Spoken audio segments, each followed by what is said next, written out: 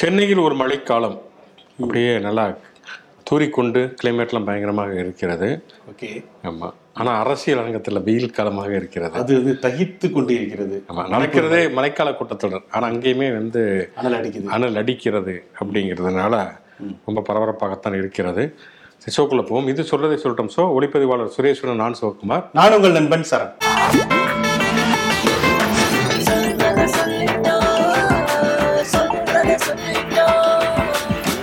நீதிமன்றங்களில் காந்தி மற்றும் திருவள்ளுவர் இந்த 2 பேருடைய புகைப்படங்கள் மட்டும்தான் வைக்கப்படணும். அம்பேத்கர் உட்பட மற்ற யாருடைய புகைப்படங்கள் வைக்கக்கூடாது அப்படின்னு சொல்லி ஒரு சுற்றறிக்கை நீதிமன்ற பதிவாளர் சென்னை மற்றும் புதுச்சேரி நீதிமன்றங்களுக்கு அனுப்பிச்சிருந்தாங்க. கடும் கண்டனங்கள், எதிர்ப்புகளை பற்றி நம்ம ஏற்கனவே பேசணும். நமக்கு கிடைத்த வெற்றி. ஆமாம், நமக்கு கிடைத்த வெற்றி. இன்னைக்கு பாமக ராமதாஸ்கார் பிறந்தானுங்க. ஆமாங்க, அவரும் சொல்லுவார். ஆமாம், பாமக கிடைத்த வெற்றி. ஆமாம், அவருமே இதெல்லாம் போட்டு அறிக்கையெல்லாம் விட்டுருந்தாரு. அம்பேத்கர் கொள்கைகளுக்கு எதிராக இருந்தாலும் அம்பேத்கர் புகைப்படத்தை வலியுறுத்தி அவர் பேசினார்னு வச்சுங்களேன். அப்படிப்பட்ட ஒரு சூழலில் தமிழ்நாடு அரசுமே வலியுறுத்தி இருக்கிறது. குறிப்பாக சட்டத்துறை அமைச்சர் ரகுபதி வலியுறுத்தி இருக்கிறாங்க, அம்பேத்கருடைய புகைப்படத்தை நீக்கக்கூடாதுன்னு சொல்லி. அதனால அந்த சுற்றறிக்கை திரும்ப பெறப்பட்டது. இவங்க ஒரு கருத்தை சொன்னோன்னா, ஒரு அறிக்கை விட்டோன்னா அந்த சுற்றறிக்கை சுருட்டி வச்சுட்டாங்க. அவ்வளோதான், சுருட்டி வைத்து விட்டார்கள். அம்பேத்கருடைய புகைப்படங்கள் மட்டுமில்ல, எந்த தலைவருடைய புகைப்படங்கள் எடுக்கணும்னு நாங்கள் சொல்லலை அப்படிங்கிற மாதிரி பின்வாங்கிட்டாங்க. உண்மையிலேயே வரவேற்கத்தக்க ஒன்று தான். எனக்கு இதில் ஒரு சின்ன சந்தேகங்க. இது வந்து இப்படி ஒரு சுற்றறிக்கை வந்து ரிஜிஸ்டர் வெளியிடுறாருன்னா தலைமை நீதிபதி முனீஸ்வரநாத் பண்டாரிக்கு வந்து தெரியாம இருக்கு. ஆமாம், கண்டிப்பாக ஏதாவது டிஸ்கஷனில் தான் நடந்து தானே அது இப்படி ஒரு இது வந்திருக்கும். ஏன் இப்படி எடுத்தோன்னு கவிழ்த்தோங்கிற முடிவை அவங்க எடுக்கிறாங்க அப்படிங்கிறது தெரில. இன்னொன்று, இந்த மக்களை பாதிக்கக்கூடிய ஒரு பிரச்சனையுமே கிடையாது. நாட்டில் எத்தனை பிரச்சனை இருக்கிறப்ப இது வந்து யார் புகைப்படம் வைப்பது வைக்கக்கூடாது அப்படின்னு அவசரமாக முடிவெடுக்க வேண்டிய அவசியம் என்ன இருக்கிறது அப்படிங்கிறதான் கேள்வி. ஏன்னா வேற யாரும் கொண்டு போய் அங்கே போய் ஹெச்ராஜா போட்டாவோ டிடிவி தினகரன் போட்டா வைக்க போகிறதில்ல. ஏதோ அம்பேத்கர், பெரியார் கூட அங்கெல்லாம் இருக்க மாட்டாங்க. அம்பேத்கர், காந்தி, திருவள்ளுவர், வேற யாரும் பெருசா வைக்க போறது இல்ல. சாவர்கர் போட்டோலாம் மாற்றிட்டாங்க. அதான் நினைச்சேங்க, கொஞ்சம் கொஞ்சமா வந்து அப்படியே அம்பேத்கர் எல்லாம் விட்டுட்டு சாவர்கரை கொண்டு வந்து வச்சிருவாங்களோன்னு பயந்துட்டு இருந்தேன். ஆமா, இது ஒரு பக்கம் இருக்க. அம்பேத்கர் அவர் வந்து அதாவது சட்டத்தை, அரசியல் சட்டத்தினுடைய இயற்றிய எழுத்து வடிவம் தந்த அம்பேத்கருடைய புகைப்படமே இருக்கலாமா இருக்கக்கூடாதாங்கிற அளவுக்கு ஒரு சர்ச்சை ஒரு பக்கம் போகுது அப்படின்னு சொன்னா, மாநிலங்கள் இதுல பார்லிமெண்ட்ல வந்து ஒரு கேள்வி எழுப்பியிருக்காங்க. ஜாதி வாரியான கணக்கெடுப்பை பற்றி ஒரு கேள்வி எழுப்பி, நீதிமன்றத்தில் நீதித்துறையில் யார் யார் எவ்வளவு சதவீதம் இருக்கிறார்கள், அதாவது எஸ்சி எஸ்டி ஓபிசி சாதி ரீதியான, ஆமாம், எவ்வளவு இருக்கிறார்கள், எவ்வளவு பிரதிநிதித்துவம் அளிக்கப்படுகிறது அப்படின்னு கேட்குறப்ப அவங்க வந்து தாக்கல் பண்ணியிருக்கிறாங்க. உண்மையிலேயே அதிர்ச்சி அளிக்கக்கூடிய ஒரு புள்ளிவரமாகத்தான் இருக்கிறது. அங்கேயுமே அந்த உயர்நீதிமன்றத்துடைய பரிந்துரையாளர்கள் என்னன்னா, 5 ஆண்டுகள் 2018 23 ஆண்டு வரை உயர்நீதிமன்றங்கள்ல 604 நீதிபதிகள் நியமித்திருக்கிறார்கள். அதில் 458 பேர் பொதுப்பிரிவு. அந்த எப்சி, முன்னேறிய சமூகத்தை சேர்ந்தவர்கள், பொதுப்பிரிவை சேர்ந்தவர்கள், ஓபன் காம்படிஷன் ஓசி என்ற படக்கூடிய பிரிவு. அது கிட்டத்தட்ட 458 80% மேல, 90% அவங்க தான் இருக்கிறாங்க. தாழ்த்தப்பட்ட சமூகம் 18, பழங்குடியினத்தவர்கள் 9, அதுல பாதி. ஆமா, அதுல பாதி தான். ஓபிசி இதர பிற்படுத்தப்பட்ட வகுப்பை சேர்ந்தவர்கள் 72 பேர் தான் இருக்கிறார்கள். 604 இதெல்லாம் பார்த்தோம்னா எஸ்சி எஸ்டி ஓபிசியுடைய ரெப்ரசன்டேஷன் ரொம்ப ரொம்ப குறைவா 150 பேர் தான் இருக்காங்க. சிறுபான்மையினர் 34. ஆமா, 34 பேர்.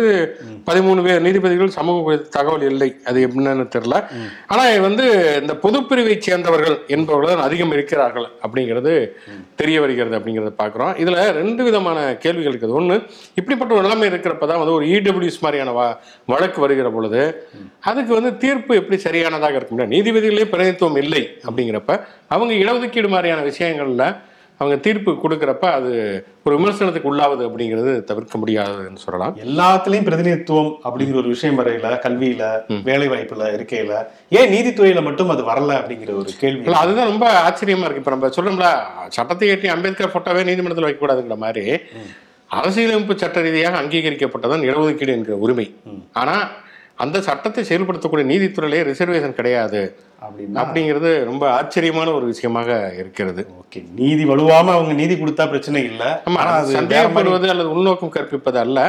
இடஒதுக்கீடுங்கிறது ஒரு தப்பான கான்செப்ட் கிடையாது அப்படிங்கிறது சட்ட ரீதியாக அங்கீகரிக்கப்படாது. அதனாலதான் நீங்க சொன்ன மாதிரி கல்வி, வேலைவாய்ப்பு, இவன் பதவி உயர்வு வரைக்குமே இடஒதுக்கீடுங்கிறது அங்கீகரிக்கப்பட்டிருக்கிறது இருக்கிறப்ப நீதித்துறையில் மட்டும் அது ஏன் இருக்கக்கூடாது அப்படிங்கிற கேள்வி மிக முக்கியமான ஒரு கேள்வி. அது தப்பான கான்செப்டாக பரலாம், அது சட்ட ரீதியாக அங்கீகரிக்கப்பட்ட ஒரு கான்செப்ட்.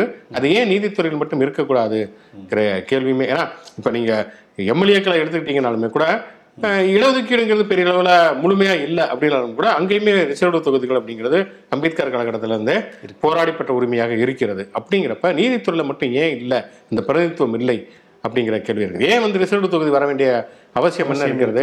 ரிசர்வ்டு தொகுதி ஏன் வந்ததுன்னு சொன்னால் அந்த மக்களுடைய குரலை எல்லா சமூகத்தினரும் பிரதிபலிப்பார்களா அப்படிங்கிற கேள்வியில் இருந்து தான் ஒடுக்கப்பட்ட மக்களுடைய குரலை ஒடுக்கப்பட்ட மக்களுடைய பிரதிநிதிகள் தான் எதிரொலிக்க வேண்டும். அது ஆக்சுவலாக அம்பேத்கர் முன்வைத்த கோரிக்கைங்கிறது வேற, தனி வாக்காளர் தொகுதி, இரட்டை வாக்குரிமை அப்படிலாம் மாறி கடைசியில் இப்போ இருக்கக்கூடிய சிஸ்டத்துக்கு வந்துருச்சு. ஆனால் எல்லா இடங்களுமே ஏதோ ஒரு வகையில் ரிசர்வேஷன், இப்போ உள்ளாட்சி அமைப்புலாம் பெண்களுக்கு இடஒதுக்கீடு இருக்குது, எல்லாவற்றிலுமே இருக்கிற பொழுது நீதித்துறையில் மட்டும் ஏன் இருக்கக்கூடாது அப்படிங்கிற கேள்வி கண்டிப்பாக ஒரு விவாதத்துக்கும் விமர்சனத்துக்கும் உரியதுதான். இது வேற வந்து வேற மாதிரி கூட சொல்லிடுவாங்க. அப்புறம் என்ன, குறைஞ்ச மார்க் எடுத்தவங்க எல்லாம் வந்து ஆர்டர்னு சொல்லி உட்காந்துட்டாங்க, அந்த மாதிரி. ஆமா, அதோடைய அந்த நீதிமன்றத்துடைய அந்த இதே மாண்பே போயிருச்சு அப்படின்லாம் வேற கிளப்பி விடுவாங்க. கொடுக்குறப்ப அந்த தகுதி திறமை எல்லாம் வசதியாக சில நேரங்கள்ல சில விஷயங்களை மறந்துதானே ஆகணும். இது சொன்னது வந்து மத்திய அரசுடைய சட்டத்துறை அமைச்சராக இருக்கக்கூடிய அர்ஜுன் ராம் மேக்வால், அவர் தான் வந்து அந்த இதை சொல்லியிருக்காரு. தகவல்களை வந்து ஏன்னா அவங்க இருக்கிற தகவல்களை கொடுத்து தான் ஆகணும். அது வந்து தவிர்க்கவே முடியாத ஒரு விஷயம். அந்த அடிப்படையில் பார்க்குறப்ப கண்டிப்பாக நீதித்துறையிலும் இடஒதுக்கீடு வேண்டும் என்பதுதான் உண்மையிலே ஜனநாயகத்தின் மீதும் சமூக நீதியின் மீது நம்பிக்கை உள்ள எல்லாருடைய குரலாக இருக்கும். மணிப்பூர் அதுதான் இன்றைக்கு ஒரு மிகப்பெரிய பிரச்சனையாக ஈவன் இந்தியா முழுக்கவே எதிரொலிக்கக்கூடிய பிரச்சனையாக இருக்கிறது. எல்லா தொலைக்காட்சி விவாதங்கள், செய்தித்தாள்கள் எல்லாவற்றிலுமே இடம்பெறுகிறது. எல்லாருமே அவங்களுடைய கருத்துக்களை சொல்றாங்க, எல்லாமே சொல்றாங்க. சில பேர் வந்து மணிப்பூர் என்ற பிணிப்பூர்னு சொல்லி ஃபன்லாம் பண்ணிட்டு இருக்காங்க. அதெல்லாம் தயவு செய்து கட் பண்ணி உங்க ஃபன் இதுல காட்ட வேணாம். யார் நம்ம முன்னாள் அமைச்சர் ஜெயக்குமார் தான் வைரமுத்து ரஞ்சிக் அவர் கவிதை ட்ரை பண்ணியிருக்கிறாரு. அது ஒரு துயரமான பிரச்சனை. அதில் ஏன் நீங்கள் வந்து அங்கே போய் உட்காந்து காமெடி பண்ணிட்டு இருக்கீங்க? சரி, அது ஒரு பக்கம் இருக்க. குறைந்தபட்சம் என்னன்னா, இப்போ மணிப்பூர் பற்றி வந்து இவ்வளவு தூரம் பற்றி எறிகிறது. ஜெயக்குமார் கூட பிணிப்புன்னு கூட ஏதோ கருத்து சொல்லலான்னு வச்சுங்க. ஆனால் இந்தியாவுடைய பிரதமர் அதை பற்றி நாடாளுமன்றத்தில் விவாதிக்க மறுக்கிறார் அப்படிங்கிறது தான் கேள்விக்குறி. ஜெயக்குமார்லேருந்து ஆரம்பிச்சு ஒரு சாதாரண தெருவில் போகக்கூடிய ஒரு பாமரன் வரைக்குமே மணிப்பூர் பற்றி நம்மளுடைய கருத்து. இன்னொரு மினிஸ்டர் வந்து மத்திய அமைச்சர் ஒருத்தர் வந்து இன்னைக்கு என்ன சொல்லியிருக்காருன்னா, ஏன் ராஜஸ்தான்லையும் மத்திய பிரதேசம் நடந்திருக்குல்ல, அதை வந்து விவாதிக்கலாமே அப்படின்னு சொல்லிட்டு. வெஸ்ட் பெங்கால் நடந்தது. ஏன் அவங்க தனி ஒரு ஆர்ப்பாட்டம் நடத்துறாங்க. பிஜேபி எம்பிக்கள் காந்தி சில பக்கத்தில் போய் நின்று இவங்க மணிப்பூருக்கு எதிராக மணிப்பூர் பிரச்சனைகளில் வந்து மத்திய அரசு மௌனம் கலைக்க வேண்டும் அப்படின்னு சொல்லி அவங்க எதிர்கட்சி எம்பிக்கள் போராட்டம் நடத்தினா இவங்க அதுக்கு போட்டியாக இது நடத்திட்டு, அதாவது சில போராட்டம் நடத்தாங்க தெரியுமா, உண்ணாவிரத்துக்கு உண்ணும் விரதம். ராஜஸ்தான்லயோ மேற்கு வங்கத்திலேயோ பெண்கள் பாலியல் வன்முறைக்கு உள்ளாக்கப்பட்டார்கள் என்றால் அதை கண்டிப்பதும் என்பது எந்த மாற்று கருத்துமே கிடையாது. ஆனா ஒரு தவறை இன்னொரு தவறை கொண்டு நியாயப்படுத்துவதுங்கிறது ரொம்ப ரொம்ப அபத்தமானது மட்டும் இல்ல, அது ரொம்ப அநீதியான ஒரு டைவர்ட் பண்ணக்கூடிய ஒரு விஷயமும் கூட. இன்னொன்று வந்து பேசிக்கா கிரைம் அண்ட் எத்னிக் கிளீன்சிங் ரெண்டு இருக்குல்ல. எத்னிக் கிளீன்சிங் நடந்துட்டு இருக்கையில கிரைம் எடுத்துட்டு வந்து காமிச்சு பாருங்க இங்க இப்படி நடந்திருக்கு, அதை பத்தி ஏன் பேசல அப்படின்னு பேசுறதே வந்து ஒரு மோசமான ஒரு செயல். இன்னொன்னு வந்து நீங்க ராணுவ வீரர்களுக்காக உருகக்கூடிய ஒரு கட்சி, இங்க ஒருத்தர் ஏதோ துணிது வைக்கிற பிரச்சனை, ஒரு ராணுவ வீரர் கொலை செய்யப்பட்டார், ஒட்டுமொத்தமா வந்து ராணுவ வீரர்களுக்கு எதிராகவே ஆளுங்கட்சி இருக்கிறதுன்னு சொல்றது. அப்புறம் வந்து இவரெல்லாம் பேசுறாரு, மேஜர் ஒருத்தர் ராணுவ வீரர்கள் மீது கை வைத்தால் நாடு தங்காது, அவரெல்லாம் எங்க இருக்காருன்னு தெரியல. ஏன்னா அந்த நிர்வாணமாக அழைத்து செல்லப்பட்ட பெண்ணுடைய கணவர், அவர் வந்து ஒரு கார்கில் வீரர், ராணுவ வீரர். அவருடைய மனைவிக்கு இப்படிப்பட்ட ஒரு கொடுமை இழைக்கப்பட்டிருக்கிறது. அந்த மேஜரை தான் நானும் தேடிட்டே இருக்கிறேன். மேஜர் சுந்தரராஜன் கூட கிடைச்சினார் பொழுது. அந்த மேஜர் எங்க இருக்காரு அப்படிங்கிறதே தெரியல. பங்கர்ல போய் பதுங்கி இருப்பாங்கன்னு நினைக்கிறேன். ஆமா, அப்படி வந்து பற்றி எறிகிறது. என்னன்னா நாடாளுமன்றத்தில் எதிர்க்கட்சிகள் தொடர்ச்சியாக அதை வலியுறுத்தி கொண்டு இருக்கிறார்கள்.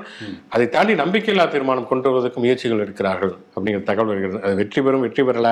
நம்பிக்கையில்லா தீர்மானமே வெற்றி பெற்றா கூட இன்னொரு 6-7 மாசத்துல எலெக்ஷனே வரப்போகுது, அதெல்லாம் ஒரு விஷயம். ஆனால் எதிர்ப்பை பதிவு செய்வதற்காக இதை வந்து வைக்கிறாங்க. இவங்க என்ன சொல்றாங்கன்னா, ராஜ்நாத் சிங் விவாதிக்கிறதுக்கு நாங்கள் தயாரா இருக்கிறோம். இன்னொரு பக்கம் வந்து உள்துறை அமைச்சர் அமித்ஷா விவாதிப்பார். அவங்களும் விவாதிக்கிற தப்பே கிடையாது. ஆனால் அதே நேரத்தில் உள்துறை அமைச்சர் அமித்ஷா அந்த அறிக்கையை வந்து அவங்க தாக்கல் பண்ணதுக்கு இவ்வளவு நாள் ஆகிறது. அவர் போய் 2 மாதங்கள் ஆகிவிட்டது மணிப்பூருக்கு போய். ஆனால் இன்னைக்கும் உள்துறை அமைச்சர்கிட்ட வந்து எந்த விதமான அறிக்கையுமே வரல. அறிக்கை வந்ததுக்கு பிறகு பிரதமர் பேசுவாராம். பிரதமர் எப்போ பேசுவார், அறிக்கை வந்தோம், அறிக்கை போகிறோம் பிரதமர் பேச முன்னாடி வரும் அப்படிங்கிற மாதிரி தான் தொடர்ச்சியாக ஆனால் மன் கி பாத்தில் மட்டும் தெளிவா பேசிக்கிட்டே இருந்த ஒரு மனுஷன் இப்ப வந்து வாய் திறந்து மனதின் குரல் வரவே மாட்டேங்குது பாருங்களேன். மனதின் குரலை பேசினவர் மகள்களின் குரலை வந்து கேட்கவே இல்லை. சரி, ஓகே, இதுக்கு மட்டும்தான் அவர் பேசாம இருக்காரு அப்படின்னு பார்த்தா இன்னொரு பக்கம் வேற பேசுறாரு. அந்த காலையில பிஜேபி எம்பிக்களுடைய கூட்டம் கூடுகிறது. பிஜேபியுடைய எம்பிக்களை கூட்டம் கூடி அங்கேயாவது மணிப்பூரை பத்தி பார்லிமெண்ட்ல பேசல, பிரஸ் மீட்ல பேசல, குறைந்தபட்சம் தங்களுடைய கட்சியுடைய எம்பிக்களுடைய கூட்டத்துல வாய் திறக்கிறார். ஏன்னா அவங்க கட்சியுடைய எம்எல்ஏவே வெளிப்படையாக வெளிப்படையாகவே குற்றம் சுமத்திருக்காரு. இந்த கலவரத்தை நினைச்சிருந்தா அங்க இருக்கக்கூடிய பிஜேபி கூட்டணி அரசு வந்து தடுக்க முடியும். இன்னும் சொல்லப்போனா அவங்க கட்சியினுடைய ஒரு அமைச்சர் ஒருத்தர் குக்கி இனத்தை சேர்ந்தார், அவருமே அந்த தாக்குதலுக்கு உள்ளானவர் அப்படின்லாம் சொல்றாங்க.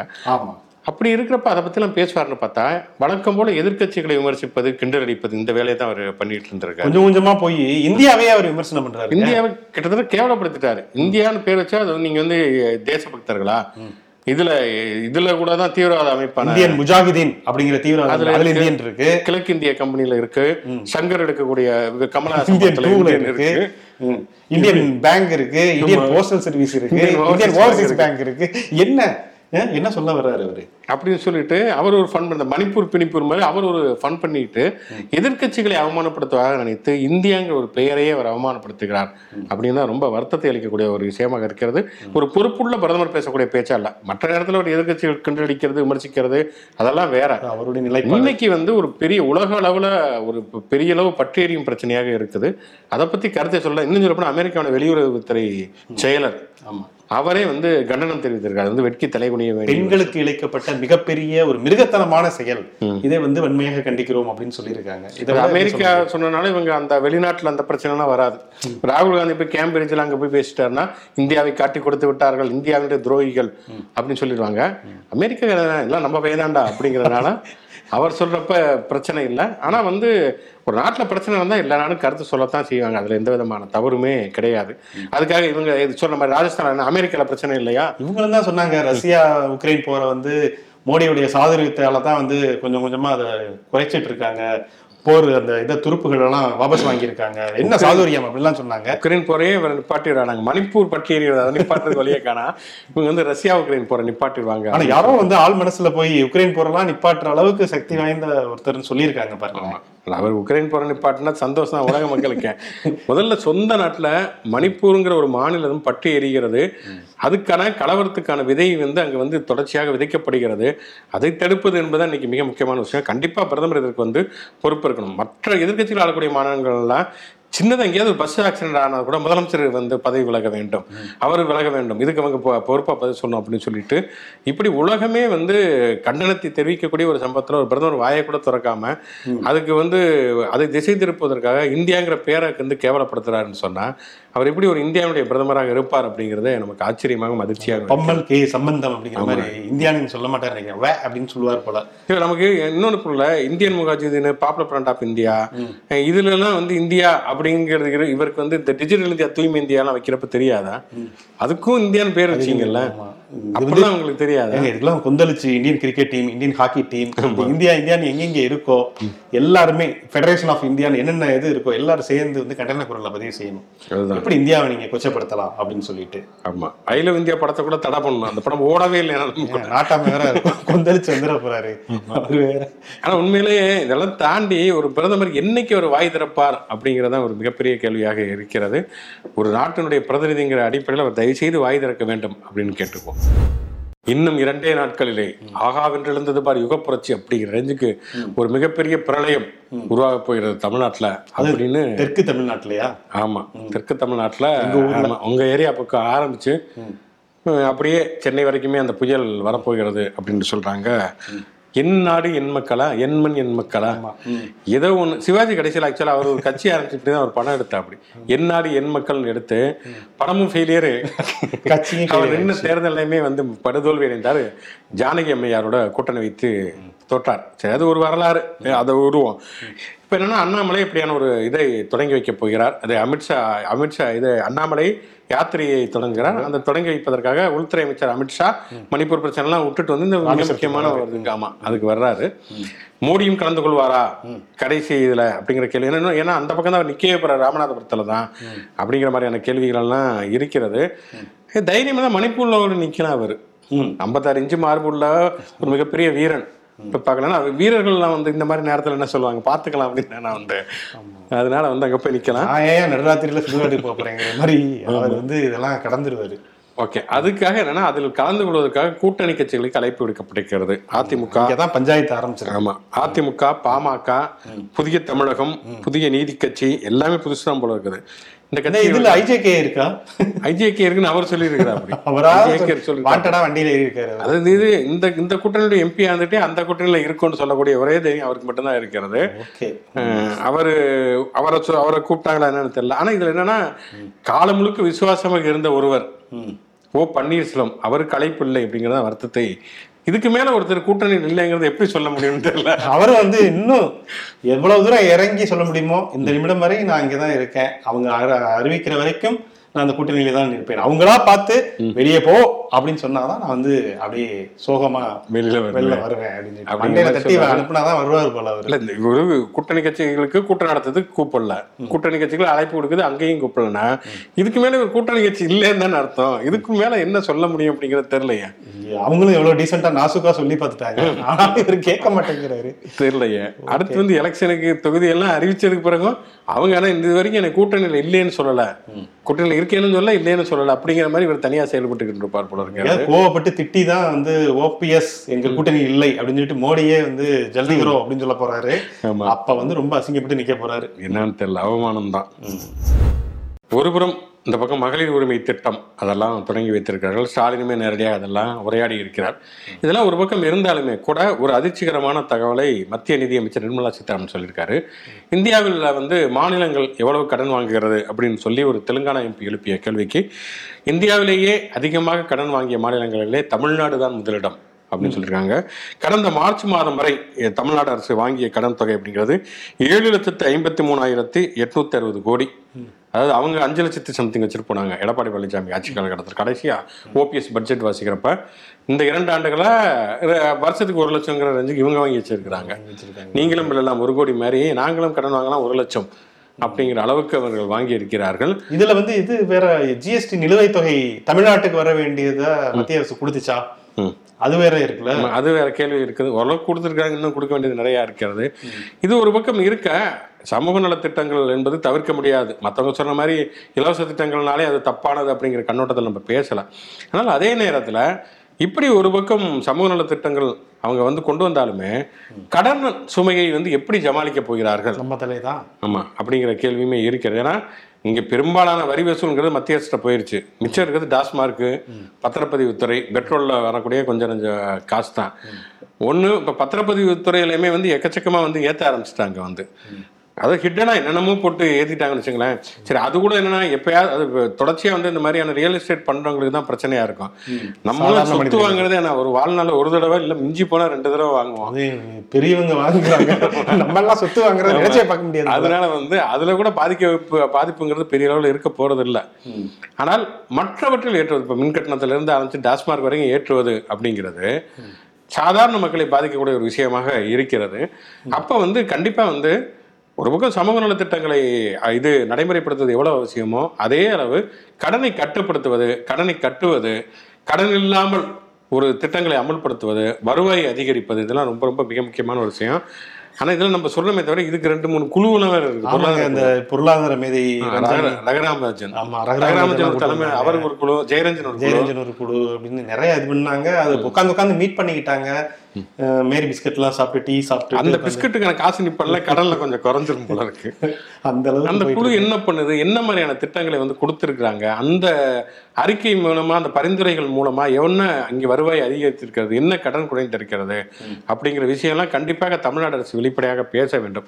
ஏன்னா நாங்கள் 5 வருஷம் ஆள்றோம், அடுத்து நம்ம வருவோமோ இல்லை ஏற்றி விட்டு போவோம் கடன் அப்படின்னா கடைசியில் நம்ம தலையில தான் நீங்கள் சொன்ன மாதிரி அது விடிய ஆரம்பிக்கும்.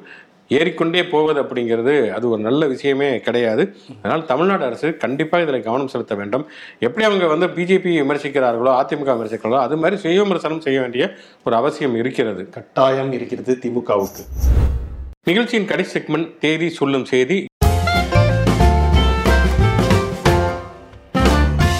இன்று யாருடைய பிறந்தநாள், நினைவு நாள் மற்றும் சுவாரஸ்யமான சம்பவம் அப்படின்னு பார்க்கறதுக்கு முன்னால் நம்ம பார்வையாளர்கள் இந்த கமெண்ட் பிரகதீஷ் சிவாஜி அப்படிங்கிற என்னுடைய நேயர், அவங்களுடைய மகள் பிரக்யா தேவஸ்ரீ அவங்களுக்கு வந்து 3வது பிறந்த நாள் இன்று.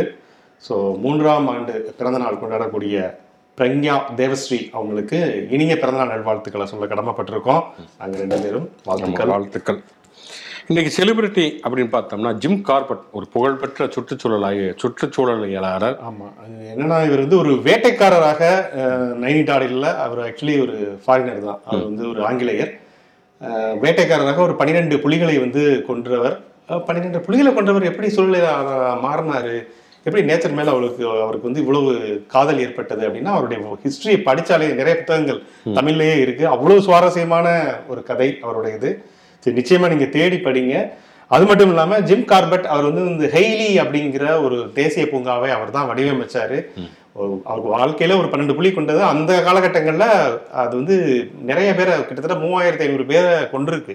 ஸோ அதனால் அவர் வேட்டையாடினார். ஒரு கட்டத்துக்கு மேலே இது ஏன் இப்படி நடக்குது அப்படின்னு சொல்லிட்டு, அந்த மனிதனுக்கும் விலங்குகளுக்கும் இடையே இருக்கக்கூடிய அந்த கான்ஃப்ளிக்டை நம்ம உடைக்கணும், அது கரெக்டான எல்லாமே வந்து இந்த உணவு சங்கிலிக்குள்ள வரக்கூடிய ஒரு விஷயமா இருக்கணும் அப்படின்னு சொல்லிட்டு காடுகளை வந்து விரிவடைக்கக்கூடிய ஒரு வேலையை ரொம்ப தீவிரமா பண்ணாரு. அதனாலேயே அந்த ஹெய்லி பூங்காவுக்கு, தேசிய பூங்காவுக்கு ஜிம் கார்பெட் தேசிய பூங்கா அப்படின்னு சொல்லிட்டு பேர் வச்சாங்க. ஸோ கடைசி வரைக்குமே அவர் வந்து நைனிடாலில் தான் மறைந்தார். ஒரு மிக முக்கியமான ஒரு ஆளுமை. கென்யால அவருக்கு சொந்தமா ஒரு வீடு இருக்கு. வீடுன்னா வந்து மரத்திலேயே வீடு கட்டி வாழ்ந்தாரு. ஸோ அப்படி ஒரு சிறப்பு மிக்க ஒரு சூழலியலாளர். அவரை வந்து நம்ம இந்த நாளில் நினைத்து கொள்வோம். அடுத்து எச்எம் ஜெகநாதம் என்பவர் ஒரு ஒடுக்கப்பட்ட சமூகத்தைச் சேர்ந்த ஒரு தலைவர். எப்படி இரட்டைமலை சீனிவாசன், எம்சி ராஜா சொல்றோமோ, அருந்ததியர் சமூகத்துக்காக உழைத்தவர் அவர் எச்எம் ஜெகநாதம். என்னன்னா அருந்ததியர்களுக்காக பள்ளிகளை ஆரம்பித்தவர், இரவு பாடசாலையில் ஆரம்பித்தவர். அதுக்கு பிறகு ஒடுக்கப்பட்ட எல்லா ஜாதிகளையுமே அந்த பள்ளிகளில் படித்தாங்க. பூனா ஒப்பந்தத்தில் அம்பேத்கருடன் இணைந்து கையெழுத்திட்டவர். இந்த பக்கம் காந்தி சார்பாக பிரதிநிதிகள் கையெழுத்திட்ட மாதிரி அம்பேத்கர் சார்பாக கையெழுத்திட்டவர்களில் இவருமே ஒருத்தர். எச்எம் ஜெகநாதமே ஒருவர். ஜெயபேரிகை அப்படிங்கிற ஒரு பத்திரிகை நடத்தியவர். தமிழ்நாட்டுடைய சுதந்திர இந்தியாவுடைய முதல் அருந்ததியர் சட்டமன்ற உறுப்பினர் இவர் தான். வேலூர் எம்எல்ஏவாக அவர் இருந்தார். தொடர்ச்சியாக ஒடுக்கப்பட்ட மக்களுக்காக குரல் கொடுத்தவர். இவரெல்லாம் பெருசாக வந்து அறியப்படாத ஒரு ஆளுமை, ஹீரோ தான் அப்படின்னு சொல்லலாம். எச்எம் ஜெகநாதன் அவர்களை நாம் நினைவு கூறுவோம். இன்னொரு பக்கம் டாக்டர் ராமதாஸ், பாட்டாளி மக்கள் கட்சியினுடைய நிறுவனர். என்னதான் விமர்சனங்கள் இருந்தாலும் அறிக்கையில வந்து அவர் மிஞ்சிக்க ஆளே கிடையாது. பொதுநலம் சார்ந்த அறிக்கைகள்ல தொடர்ந்து வந்து களமாடிக்கிட்டே இருப்பாரு. இன்னைக்கு என்ன பிரச்சனை இருக்கு தமிழ்நாட்டுல, எது தேவையோ அதை வந்து ஒரு அறிக்கையா வெளியிடுறதுல. அதே மாதிரி வந்து பார்த்தோம்னு சொன்னா இந்த ஷேடோ பட்ஜெட்டுங்கிறத வருஷம் வெளியிடுவாங்க. நிழல் பட்ஜெட் அப்படிங்கிறது அது அவங்க ஆட்சிக்கு வந்தா நாங்க வந்து அது நிஜ பட்ஜெட்டாக மாறணும். அதுல சில மிக முக்கியமான அம்சங்களா இருக்கும். இன்னும் சொல்லப்போ இந்த வேளாண் பட்ஜெட்லாம் தமிழ்நாடு அரசு கொண்டு வந்தப்போ அதுல இருந்து நிறைய விஷயங்கள்லாம் அவங்க எடுத்தாங்க. தமிழ் வளர்ச்சி தாண்டி அவங்க ஒரு தொலைக்காட்சியை முழுக்க தமிழில் பேசுவதுங்க மாதிரி முயற்சிகள்லாம் எடுத்தாங்க. அரசியல் ரீதியாக அவர் மீது விமர்சனங்கள் இருந்தாலும் கூட அவருடைய பங்களிப்புகள் என்பது மிக முக்கியம். அப்படிங்கிறனால டாக்டர் ராமதாஸ் அவர்களுக்கும் இனிய பிறந்தநாள் வாழ்த்துக்கள். இன்னொருவர் தமிழ் சினிமாவுடைய மிக முக்கியமான ஒரு இயக்குனர் மகேந்திரன், அவருக்குமே இன்றைக்கு பிறந்த நாள். முள்ளும் மலரும், நெஞ்சத்தைக்கு இல்லாதே, ஜானி, உதிரிப்புக்கள் மிக முக்கியமான சினிமா. எல்லா படங்களுமே சொல்லலாம். அவருடைய நண்டு எல்லா படங்களையுமே சொல்லலாம். என்னன்னா வந்து 2 விஷயம். ஒன்று, இதை படைப்புகளை சினிமாக்களாக மாற்றுவது அப்படிங்கிற ஒரு நாவல் போன்ற விஷயம். இன்னொன்று யதார்த்தமான சினிமாக்களை உருவாக்குவது. சினிமாங்கிறது வந்து ஒரு விசுவல் மீடியா, வெறும் வசனம் மட்டும் பேசிக்கிட்டு இருக்கக்கூடாது அப்படிங்கிறதுக்காக அதை வந்து மனிதனுடைய நுட்பமான உணர்வுகளை திரைப்படங்களாக பதிவு செய்ததில் அவருக்கு மிக மிக முக்கியமான ஒரு பங்கு இருக்குது. அதே மாதிரி இளையராஜாவுடைய பாடல்களை காட்சிகளாக கொண்டு வந்ததை மிக முக்கியமான ஒரு சில இயக்குநர்கள் அவர் ஒருத்தர். பாலு மகேந்திரா, மணிரத்னம், மகேந்திரன் மாதிரியான ஒரு சில இயக்குநர்கள் படத்துல தான் அந்த பாட்டை வந்து பார்க்க முடியும். மற்ற இதுலலாம் கேட்க தான் முடியும். நள்ளிரவு நேரத்துல நம்ம வந்து கதம்பு மாதிரி கேட்கத்தான் முடியும். இதாவது இளையராஜாவே பல இடங்கள்ல சொல்லியிருக்காரு. அதே போல அவர் படங்கள்ல இசைக்கான முக்கியத்துவம், பின்னணியாகட்டும் பாடல்கள் ஆகட்டும் ரொம்ப முக்கியத்துவமா இருக்கும். நீங்க ஜானிங்கிற படம்லாம் பாத்தீங்கன்னா இசை இல்லாம அந்த படத்தை வந்து பார்க்கவே முடியாது. அவ்வளவு தூரம் இசை அதுல ஒரு ரோல் பண்ணும். ஸோ எல்லா படங்களும் ஒரு ஸ்ரீதேவியும் ரஜினியும் பேசக்கூடிய பியானோ பக்கத்துல பேசக்கூடிய சீன்கிறது அவ்வளவு லவ்லியா இருக்கும். ரஜினியுமே நல்லா பண்ணிருப்பாரு, ஸ்ரீதேவியும் நல்லா பண்ணிருப்பாங்க. ரொம்ப அற்புதமா இருக்கும். அதெல்லாம் உண்மையிலேயே ஒரு திரைக்கலைஞர்களுக்கான ஒரு இது மாதிரியே சொல்லலாம், ஒரு கிளாஸ் மாதிரியே சொல்லலாம், ஒரு வகுப்பாகவே சொல்லலாம். கண்டிப்பாக இயக்குனர் மகேந்திரன் இன்னும் பல ஆண்டுகள் அவர் வரலாற்றில் அடைத்திருப்பார். அவரை நாம் நினைவு வருவோம்.